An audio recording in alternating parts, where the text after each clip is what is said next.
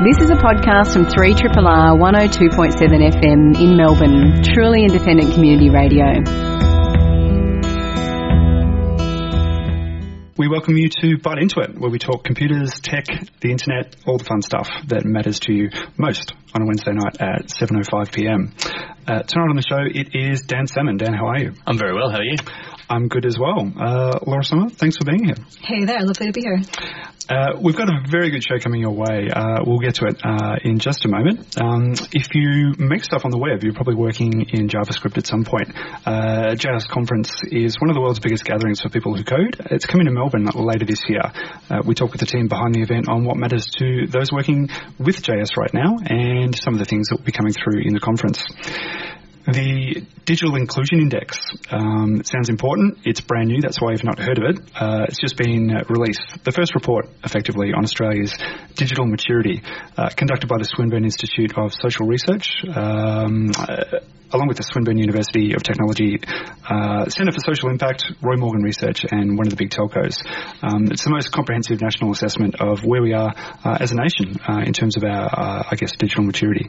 We'll speak with lead researcher Professor Justin Thomas to find out, basically, are we okay? Do we have enough internet? Do the right people have access to it? What are we doing with it?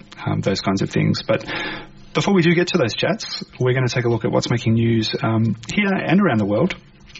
Specifically in Europe, there's been some interesting stuff going on over there, Dan. What can you tell us? Yeah, big news out of Ireland. Apple, I think it's pretty safe to say, are the largest company in the world, and know for a fact that there are a few of their devices here in this room right now, have been ordered by the European Union to pay $13 billion of back taxes. Now, in our money, that's 19 billion Australian dollars. So not 13 billion euros, sorry, 19 billion Australian dollars. I reckon if you were the accountant at the EU, you'd be like, let's just send out an invoice for that one. This looks good. Yeah. Like, you'd go to lunch early, wouldn't you? Absolutely. And I mean, look, it's a very grey area. Ireland or the Republic of Ireland and Apple have come to an agreement outside of what is considered to be, I suppose, accepted within the EU, and the EU being a large economic grouping of countries that have somewhat disparate economic laws.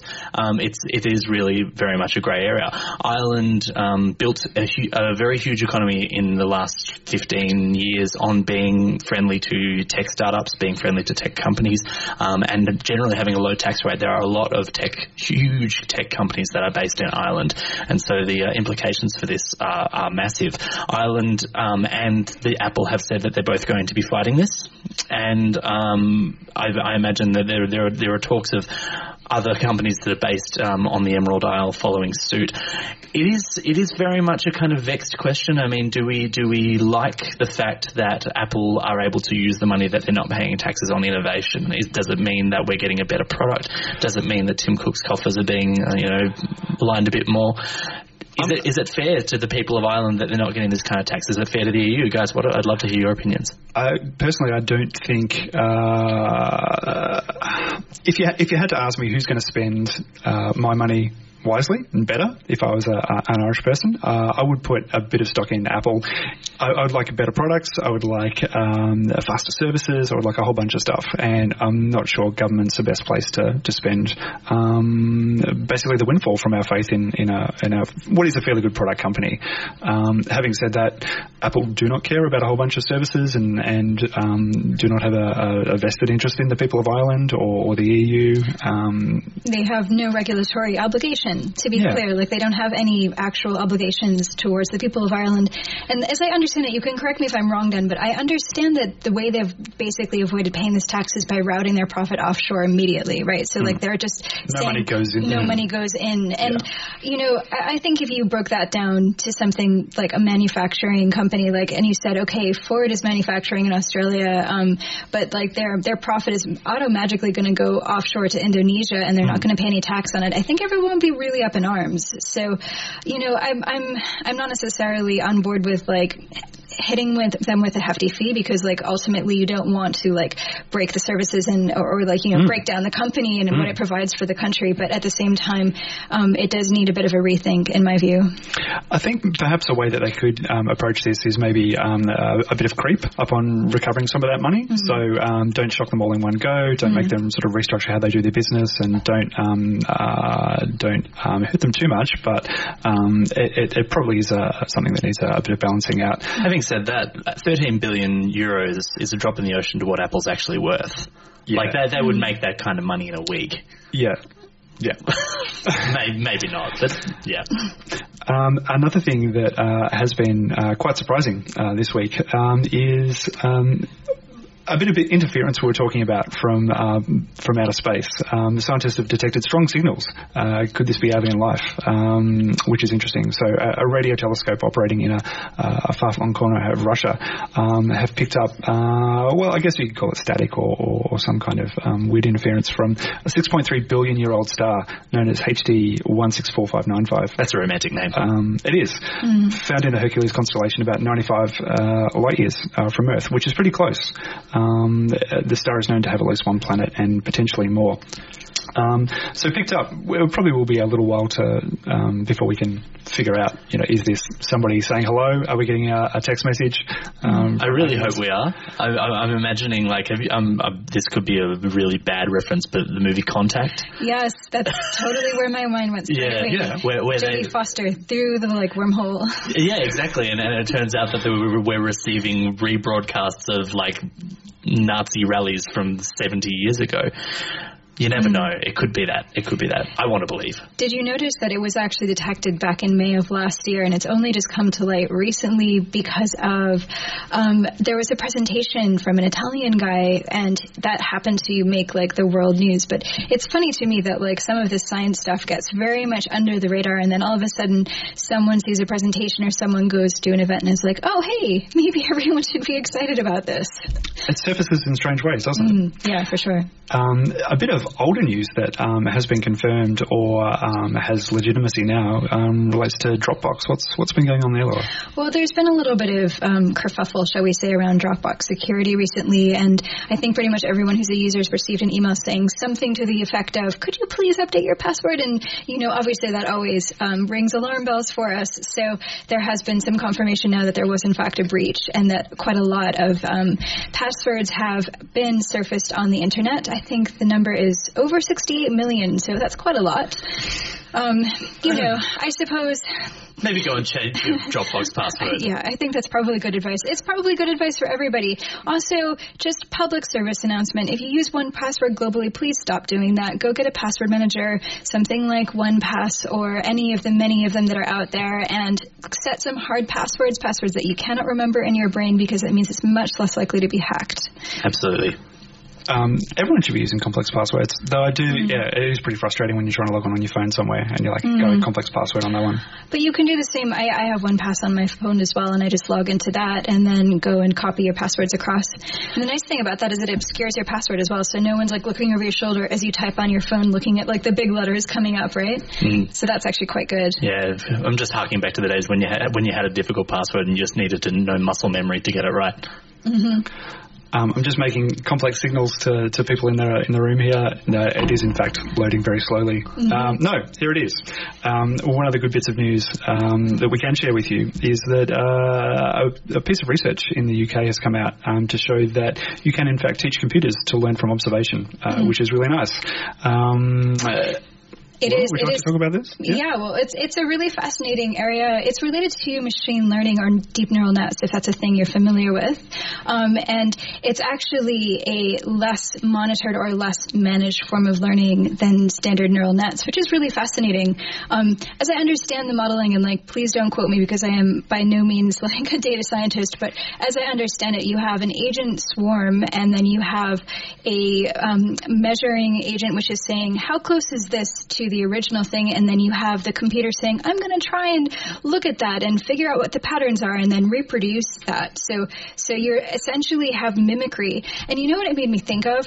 Do you know that stupid thing with like the grown-ups following toddlers doing toddlerography? Like, I feel like that's what it would be like, but in computer terms. Like, you'd have this like computer that's like, ooh, go here now, roughly make this shape. And then like as it iterates, it gets better and better. And it is actually a really fascinating thing because it gets kind of close to that human concept of inference, right? Like this idea that you can look at a thing and contextualize it and like work out kind of roughly what it is, which is a very hard part of intelligence to actually reproduce in computing. It is really interesting for a lot of ways, or in a lot of ways as well. Putting computers to work to learn things that we struggle with or are not important for human brains, which are sort of more complex and diverse and so forth, is really good. So a lot of those problems and challenges or experiments that are too time-consuming or too, I guess, low value for human brains is really important. Additionally, it also requires less human interference and therefore less human bias, because anytime we are training a model or what we're giving it that sort of reward that is correct, we're automatically inputting some of our own biases into the process. So like the more that the computer can work it out itself, the more objective it's going to be, which is actually quite an interesting thing to watch. Hopefully the good stuff will come out first. I always think about sort of some of the sci-fi theory around this when we start teaching computer stuff, but it feels really it feels really positive. I've got a whole bunch of stuff that I'd like them to be doing at home involving housework and learning patterns in my socks and how to arrange those in. Just as long as that's all they do. Dude, I want a laundry folder. Give me a robot laundry folder tomorrow, please. I'm pretty sure they already exist. If they have letter folders, they definitely have laundry folders. I think they're in progress. I think in the next 5 years we'll see them. Nice.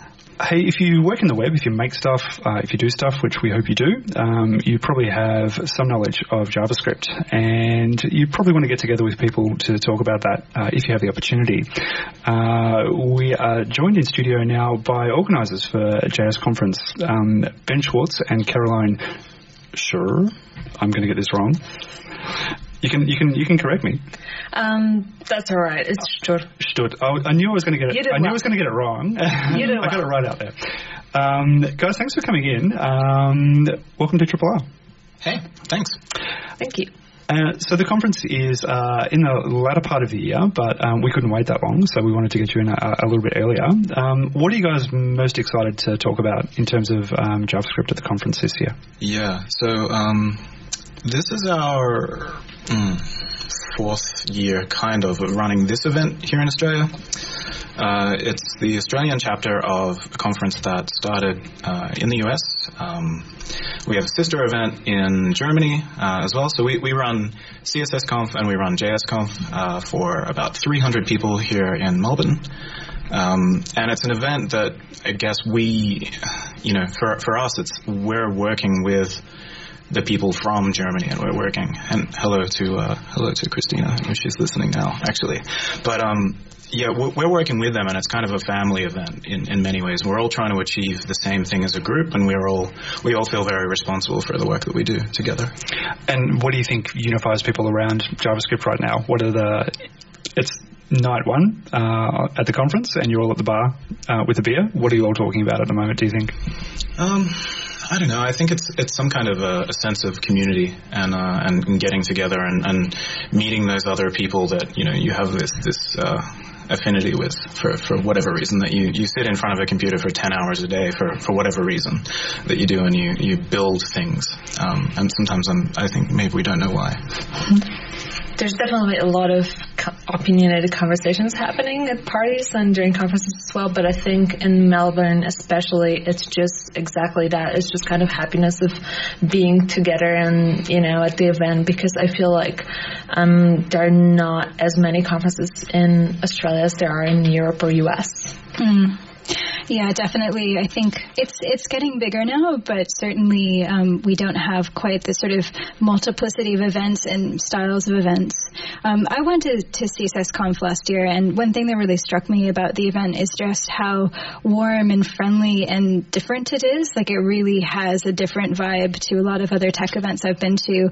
And I know you guys have done a lot of work to try and nurture that. So maybe chat a little bit about why you think it can be hard to get that culture and what you've done to try and get there.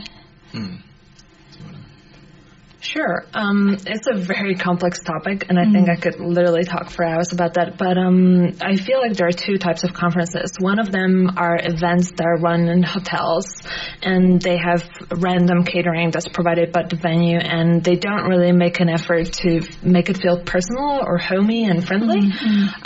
They're very corporate in terms of both pricing for attendance and just the presence of the sponsors is very prominent. So it feels kind of not personal, and it feels to me, it fees just wrong. But the JS conference, JSCon family of events worldwide, because there are many of them at this point, and the family is growing, really tries to not only not have very strong presence of sponsors, of course we need them, but we try not to make it as prominent. And I think one of the reasons why the events are so good is our pursuit of diversity and inclusion. It's something that we really care about. And we've been really, really trying to figure that out here in Melbourne this year. And we've put a lot of work, especially in our call for speakers process, to nurture that. Because we know that our industry is male dominated, and we really didn't want it to buy into that culture. We really want everyone to feel welcome at our events. So that's something that we've been really kind of focusing on, just trying to define processes that will help us to have more people that normally wouldn't attend, so we have greater diversity. Sorry, go.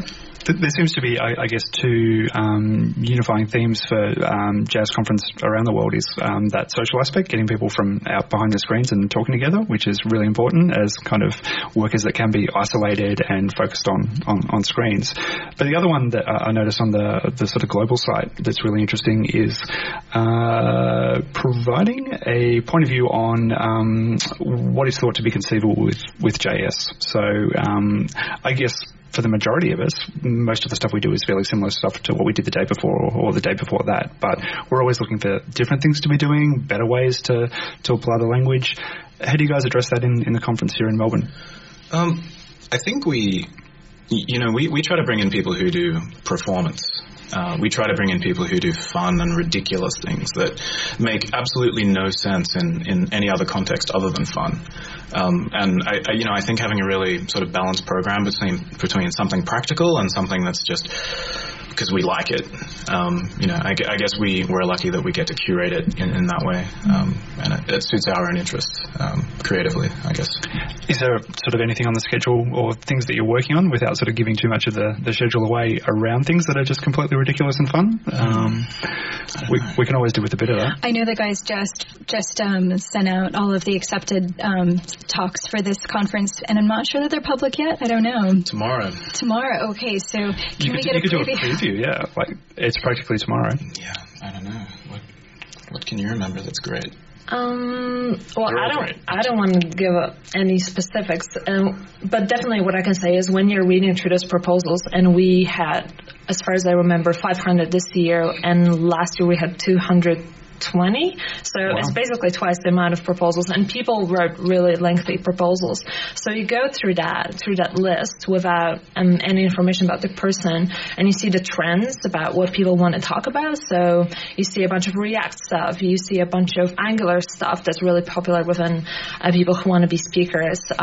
We've seen a lot of stuff that's connected to music and VR as well. So we've seen patterns, but we don't necessarily buy in on every single pattern. Like we don't really want framework talks because we want people to have more practical knowledge, not necessarily particular to this one tool that someone picked. So we don't really buy into particular tools. But yeah, we have some stuff connected to AV, I would say. We are thinking about having some fun stuff. Yeah, we have one where the presenter is doing stuff with MIDI. Using JavaScript in the browser, and so it's somewhere between a technical presentation and performance, and we're super excited for talks like that. Obviously. That sounds like lots of fun.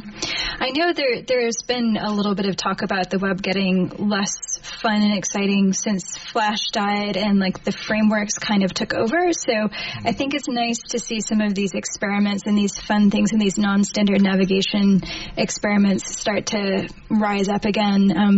I definitely want to see a lot more people designing websites that are a bit wild and wacky and not sort of bootstrap looking. Yeah, I mean, this year particularly, it felt like we read 100 proposals about VR in the browser. So people are starting to experiment with that, and they're buying hardware and getting really excited about it. So I don't know if we ended up with any in our program, even though we reviewed so many. But definitely a theme.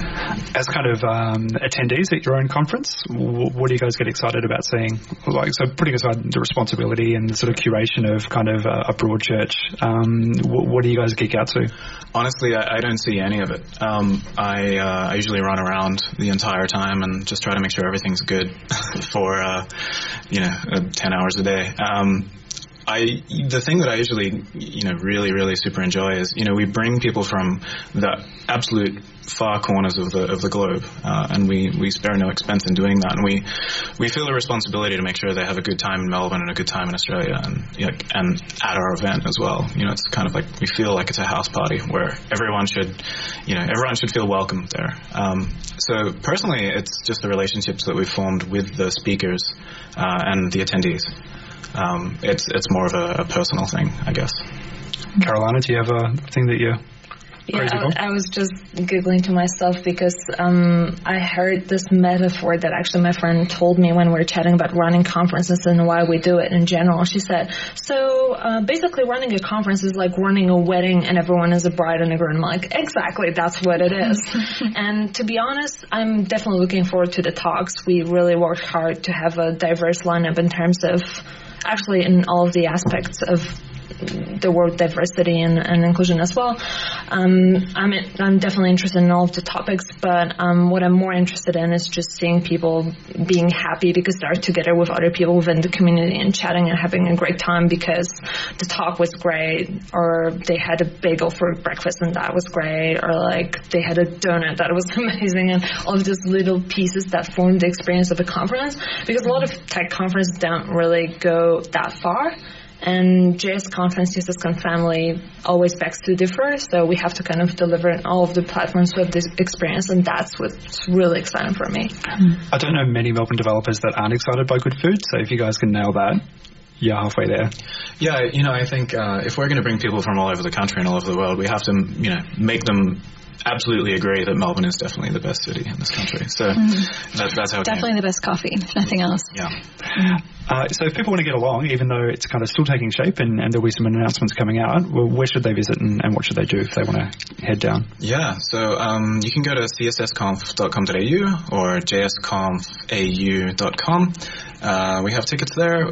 We have student tickets available, which we do we make a loss on all of those actually. But so we do those two events, and then we have a third day called Decompress, which if you go to CSSConf or JSConf, you go for free.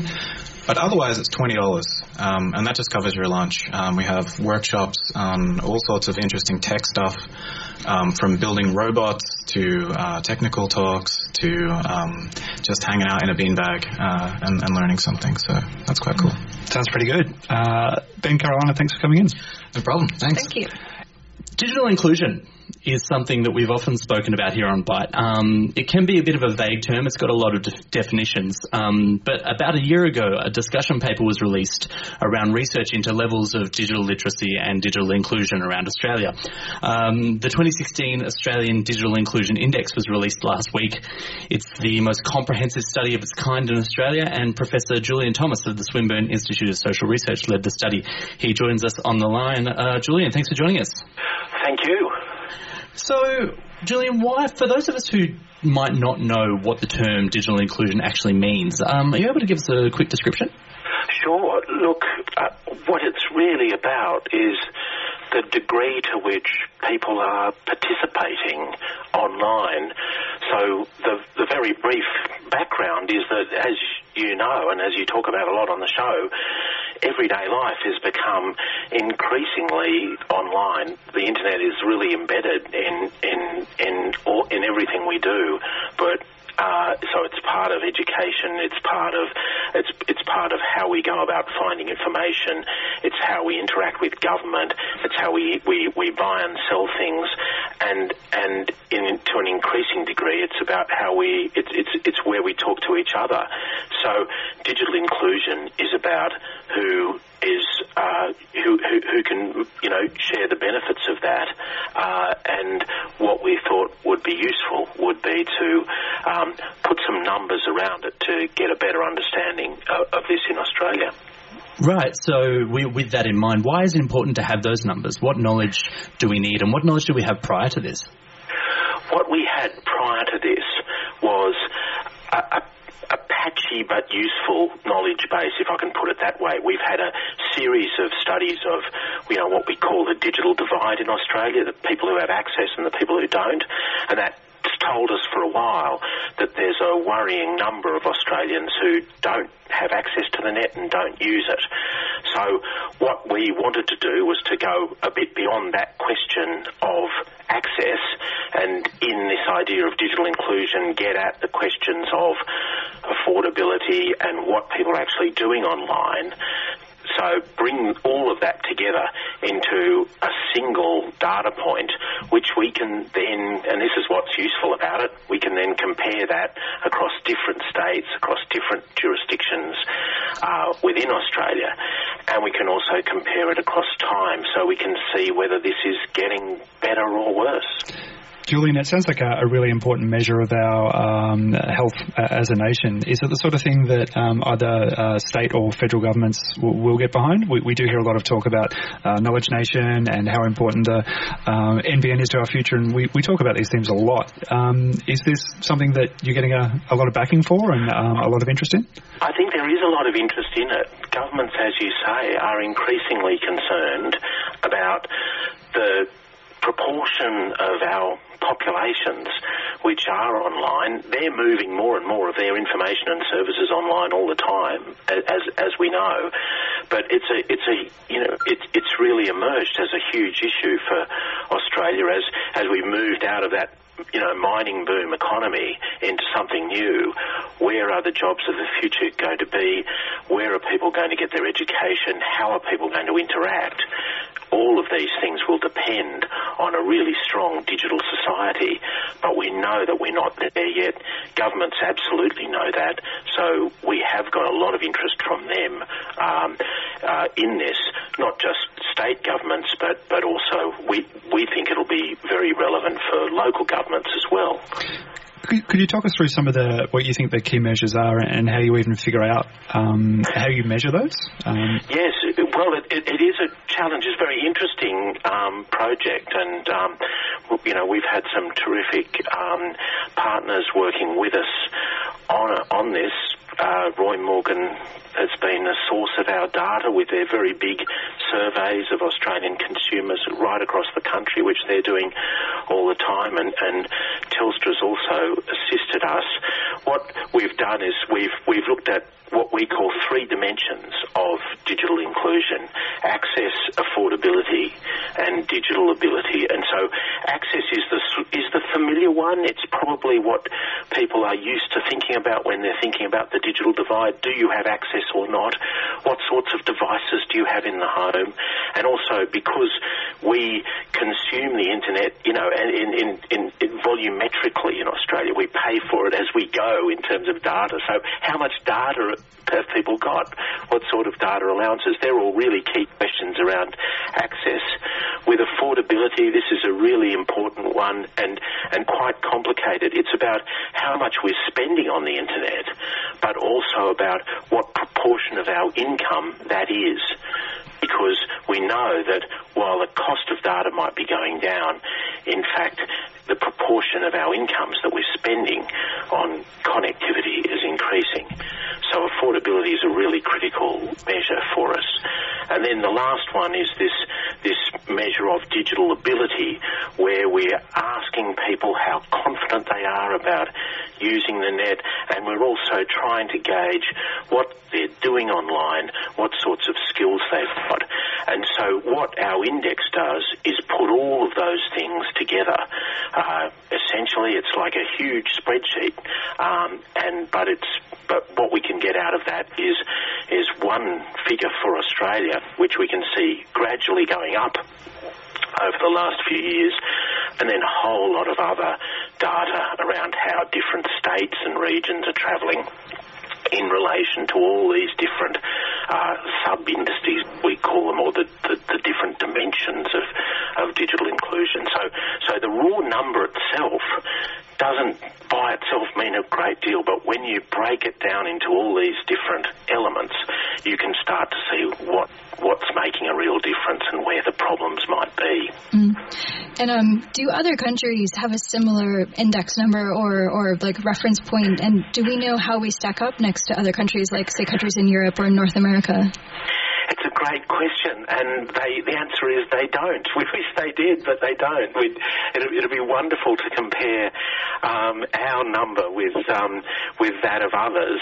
We know that there are some similar projects going on internationally. So the European Union has been working on an index like this, a little bit like this, for a while, and there are some other examples. But because we collect the data in different ways, we can't compare the numbers directly, but what we know from the data that the OECD and other organisations gather around all of these things is that Australia's a fair way behind where we'd really like to be. We're not at the front of the pack on any of these measures, really. So we've got a lot of work to do, and of course that's a great stimulus for governments and for community and everybody to do something about it. So with that in mind, seeing that we're sort of still fairly behind the eight ball as a nation, where do you think within Australia are the kind of, I suppose, crisis points where we really need to work on increasing participation or affordability, or what do you see as the most imperative fix out of the research that you've done? Sure. Well, there are a couple of points there, and we were really surprised by the variation across Australia with the results that we got. But there is really considerable variation across Australia's social and geographic landscape, if I can put it that way, so that in terms of different parts of Australia, what you see is that some regions are doing very well and some are doing comparatively badly. So we found that when we looked at the Hunter region in New South Wales, that which excludes Newcastle, but is that area around there, if we looked at parts of Tasmania, if we looked at parts of South Australia, Northern Victoria, we found scores for our index that were well below those of other areas. We found that some regional cities were doing much better than others. So Wollongong, for example, has scored very highly on our index, but interestingly, Newcastle, not that far away, the other side of Sydney, and Geelong near us here in Melbourne, has not done so well. So there are lots of differences at a state level. We've seen that Tasmania has actually gone backwards over the period of our analysis, so and is really the only state to have done so. So that's, so there's lots of salutary and concerning areas and which really will require a closer look and a lot more attention. Digging into all of that a bit further, we can see some patterns where we know that there are a mix of factors driving digital exclusion, if we can put it that way, exclusion. So older Australians are less likely to be connected. That probably won't surprise many people, but then those in the regions more so. Employment is a very and employment and also income are important indicators. So what we're seeing is a mix of economic, demographic, and social factors which are clearly responsible for the distribution and the big variations we're seeing in digital inclusion right across the country. One of the findings that did come out there was that, for example, older people, it's harder to reach the same penetration as it would be for younger people, or sort of other, I guess, psychographics. It's tempting to say, well, that's just the way it is. In some areas, it's a regional area. It's a minority. It's a group that traditionally doesn't respond early or well to sort of new things. But I think if you're talking about complex infrastructure like health or education or so forth, that is a reasonable assumption to make. But we're talking about the internet, where you can just pump it over walls and through forests and, into people's hands. How hard should we push government, industry, organisations responsible for our digital inclusion? How hard should we push them to do better? Well, I think we can push them quite a bit harder. I think this shows us that we actually all need to push harder. Probably it's not going to be any one of those parties which is going to make all the difference, but I think we can do a great deal. And the main reason for that, I mean, as you say, it is possible to dramatically improve the infrastructure in a lot of those areas. It's also, as we know from not the index itself, but some of the examples that we've talked about of developing digital inclusion, we know that it's possible to make a difference, to improve people's confidence. And the last thing we know for sure is that those populations, those people that you're talking about, have as much or more to gain from being connected as anyone. So if you're in regional or remote Australia, it may be more difficult, but the benefits will be very considerable. Are there particular things that you think we should do straight away? If you could sort of get your hands on it and do it tonight or tomorrow morning, what would you be doing? I'm sure we could fix this. We're coming over, okay? We're coming over right after the show. We should do something about this. It might take us most of the night, but I reckon we can do it. What I think the reports found, what's been very interesting for us is that we think this area of what we've called digital ability in broad terms is probably the key one. Affordability, of course, is an issue, and that will take some time to fix. But digital ability, this mix of skills and attitudes and practices, what people are actually doing online is something we know we can do something about. And we think that perhaps in Australia with all of the debates around the NBN and so forth, we might have spent a bit too much time concentrating on the infrastructure, worrying about whether it's fibre or something else, and sometimes maybe not enough time thinking about what people are actually doing with the technology, with the connections that they actually have, and are they getting the benefits they could. So the kinds of things that we can see working really well in that digital ability space tend to be local, community-based initiatives, programs which are sensitive to the diversity, the cultural and linguistic diversity of Australia's population, which is, as you know, very considerable, and which rely on the resources of the communities themselves as much as introducing new elements. So working with people, one thing we know for sure is that the thing about the internet is that the closer people are to it, the more friends and family that people have who are using it, the more likely they are to use it themselves. So it's very much a gradual stage, but a gradual process, but a snowballing effect, and we can see that happening in a number of the places we've looked at. And I think that's something we can all take away. If you know someone out there who maybe not as digitally included as you are, maybe sit down with them, show them your iPad. Professor Gillian Thomas, thank you so much for joining us. It's been really interesting learning more about Australia's Digital Inclusion Index. I think we'll watch with interest to see where it goes from here. Thank you very much. Thank you. Thanks for having me on. Not a problem.